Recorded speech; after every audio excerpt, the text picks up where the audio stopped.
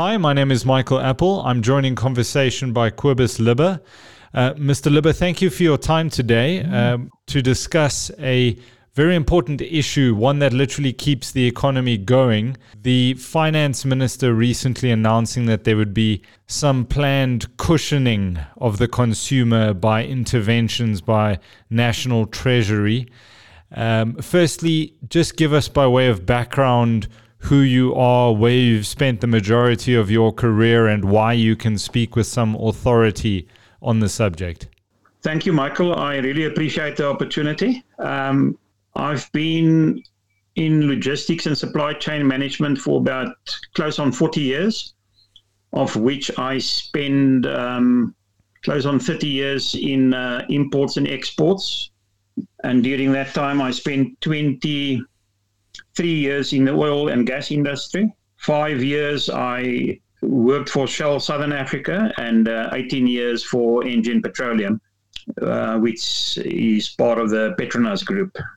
During that time, the 5 years with Shell, I actually was directly involved in scheduling, planning, and delivering all the fuel nationwide for Shell Southern Africa, which is basically fuel and diesel. So the recent announcement by the Finance Minister that there would be, quote unquote, full deregulation of 93 at least, 95 at a later stage, but 93 octane. What was your initial response to that? I think the term that he used of full deregulation troubled me from the moment I saw the article, because one have to compare deregulation in South Africa that they're now aiming at. And I have to mention that so far only diesel is deregulated in South Africa. So 93 and 95 is still regulated and controlled by government. So one have to compare it with overseas countries, let's say, for example, the USA and certain countries in Europe, where the industry is about fully deregulated. So if you take certain countries, for example, allow motorists to fill up their own vehicles. If you want to fully deregulate the industry in South Africa, one have to consider the pros and cons, because either way, there is positive impacts and definitely some negative ones. My opinion is that if they deregulate the fuel industry as a whole in South Africa, that the smaller players, maybe not all of them, but the smaller players in the industry will probably either close down or fold or be absorbed by the bigger players. One also have to consider the impact. If you look at the fact that in South Africa we have petrol attendants filling and servicing our vehicles, and if you look at across industry, if you take all the oil companies into consideration, that number is thousands of petrol attendants. So if you want to fully deregulate, you have to do away with these attendants and allow motorists to fill their own vehicles. Just explain why that is, Mr. Lubbe. Explain why you have to get rid of petrol attendants if you want to deregulate the fuel industry. I believe to fully deregulate the industry, you have to be, as a motorist, number one, in full control of the offering of fuel to you. So in other words, firstly, you will shop around for the cheapest retail site available that offers the product that you want at the right time, at the right place, at the right price. Mm-hmm. Secondly, you must be physically in control of managing your fuel. In other words, no attendants involved. Having said that, those attendants, I believe, look, it would have been very nice if one can do it all, similar to, for example, the States. But one has to be realistic. In South Africa, those attendants, they have huge families and many families that they have to sustain with their small incomes. So you can't just fully regulate and say, okay, let's take away the attendants. With regards to the pricing, at the moment, if you look at the status quo that's existing in the refinery market in South Africa, It's only the old Chevron refinery in Milnerton in Cape Town that's remaining, and the NREF, which is the Engen and refinery in Durban. Subref itself is closing down, and I believe it's up for sale. I'm not too sure, but I think it is. Now you have the government with the Central Energy Fund and Petro SA that's stepping into the 4 year and wanting to buy Subref, which I believe, firstly, it won't happen because initially Petro SA wanted to buy Engen as a company, and it just went totally down the drain. It never happened, never materialized. There's so much corruption happening in government entities like the Central Energy Fund that sold our reserves a few years ago. Well, they tried to, yeah. Petro SA, and Petro SA, I don't even want to comment. I think anyone can go and Google what's happening at Petro SA. So Petro SA now wants to buy Subref. I have no idea where they're going to get the funds because they basically insolvent, but that's stepping off the point here.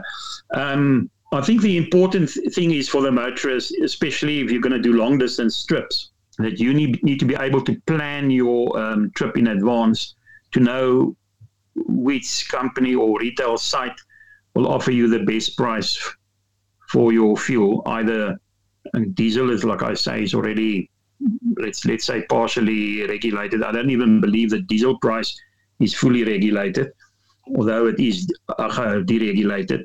There's absolutely no way that they can say they're aiming for now fully deregulating the fuel price. Because if I remember the one article I read and this one that you're referring to, they are just aiming to minimize the impact on the South African motorist on 93.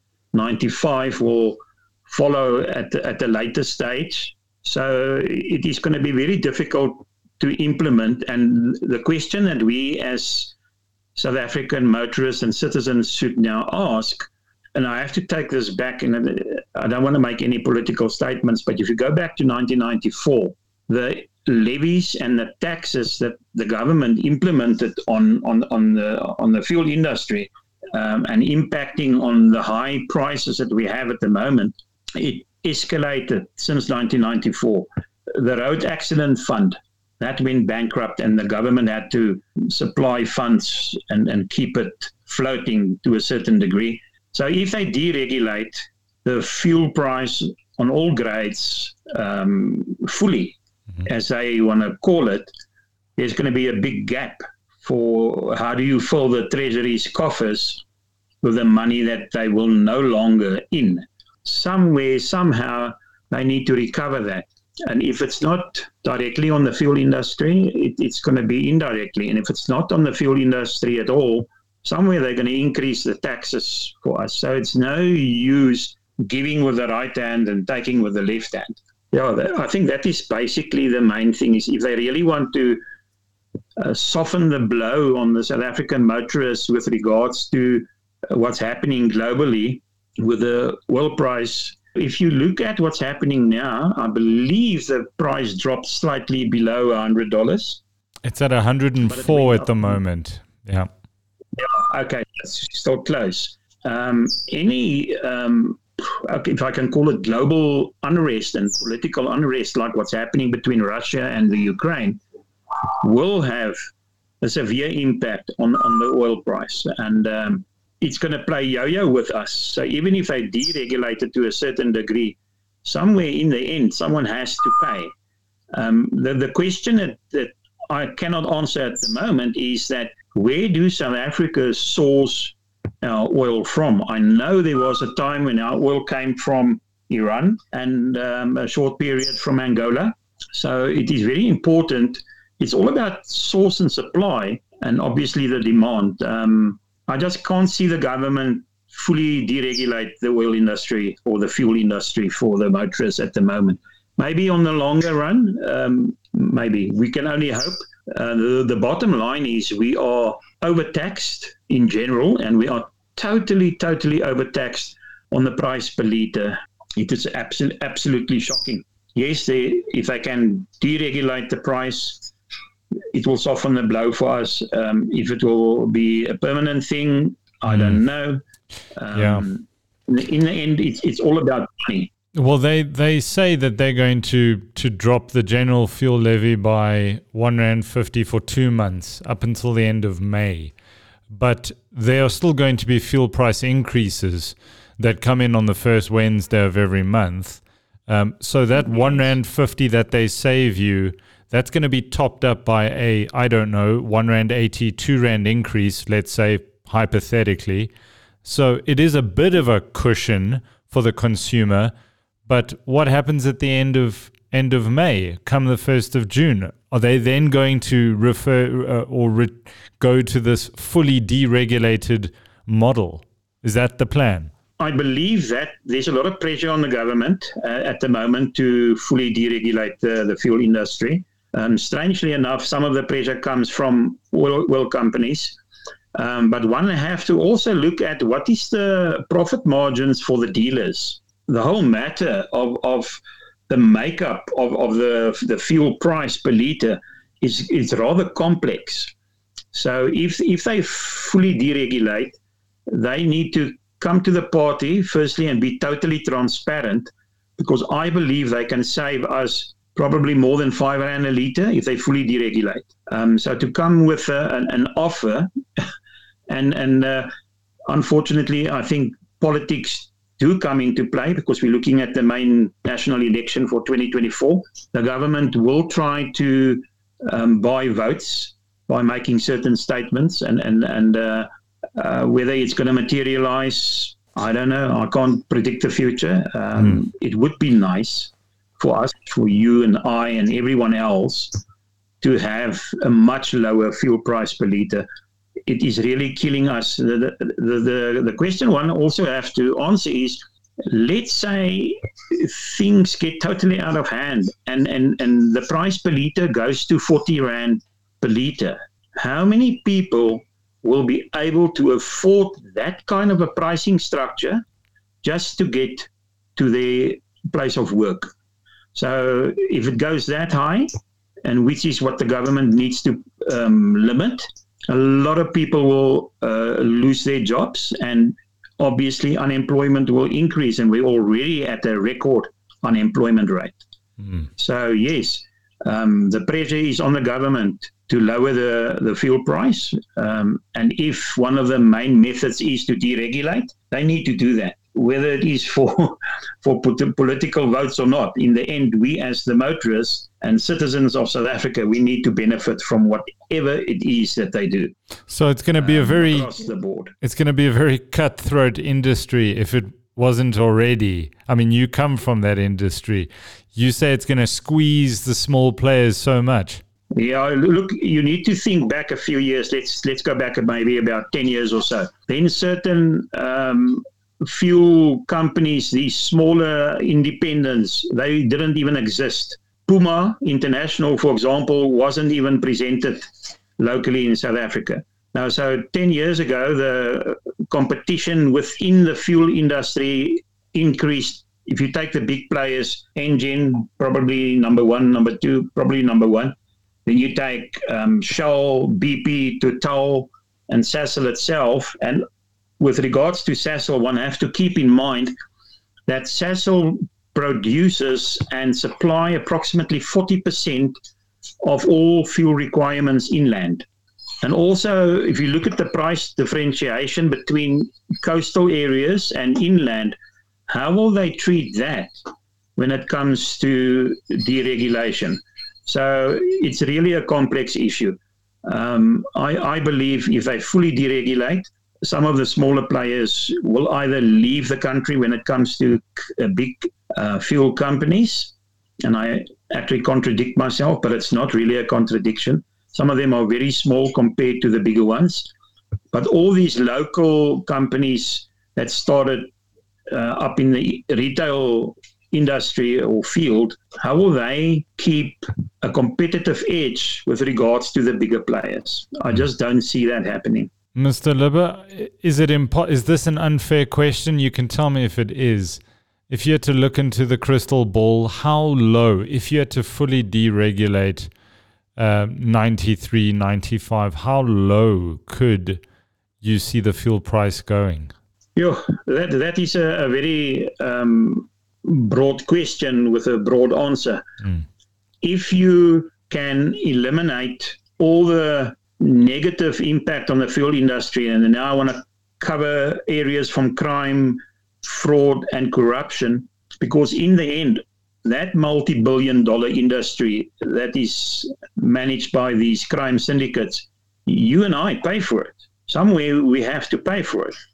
Because all these big companies, they have insurances that they take out for incidents like that. And their premiums increase all the time. But if you can eliminate or minimize those kind of activities and the greediness of the government with all the taxes and levies, I believe we can see a drop between 20 to 60% maybe not as high as 60, but at least to 50% of the current price. So if you look at 21 Rand a litre, maybe they can go down 5 Rand plus per litre. That's approximately 25% at least. So just so that I understand you correctly, deregulation, full deregulation, where the retailer can pick and choose, and it's the customer ultimately who votes with their rands and cents where they're going to fill their tanks up. Is that where we want to go as a country? Probably yes, but now also thinking of the structure of the oil industry. If you have, and let's use an example, a Shell retail site. At the moment, they are forced by agreements and franchise agreements and corporate agreements to purchase all their fuel from Shell. So if you want to fully deregulate, really fully, then you can say to a retailer, you can buy your fuel wherever you like. But they will never be able to do that because of the agreements in place. Because you must remember there are marketing, branding of a retail site that costs millions to buy, to just set up a new retail site on average that pumps or sells about 500,000 litres a month. That's going to cost you a couple of million to get into that field in that industry at all, just to set up one site. So they will never be able to fully deregulate. They can maybe go 80 or 90%, but full deregulation will never happen. It can't. It's a business structure that just won't allow it. Is it to be applauded what the government is doing at the moment? As you say, whether it's for vote buying or not, it's a step in the right direction, I assume. It is definitely a step in the right direction, irrespective of their motivation or reasoning. For us as a consumer or a motorist or a citizen, there's one thing that counts: your cash flow in the end, of how much money you have in the bank and how much money you spend. That is all that counts. So whether they partially deregulate or fully deregulate, as long as they save us money, it's a good thing, irrespective of the reasoning. So you're saying you're wondering where the shortfall is going to be collected from? What they take with what they give with the left, they're going to take with the right somewhere. Yes, definitely, because the gaps will be used. It is a multi-billion-dollar industry. It generates multi-billion dollars for the government and for the fuel industry on its own. So every single gap that they create needs to be filled. In the end, from a government perspective, all they see is the coffers of Treasury and the taxman that needs to be filled. And how you do that, if they create new gaps, I have no idea. But we're going to feel it somewhere. Cobus Lubbe, thank you. It's been a pleasure chatting to you. Thanks for some of the background and your expertise. It's a pleasure, Michael. I really enjoyed it as well. Thank you.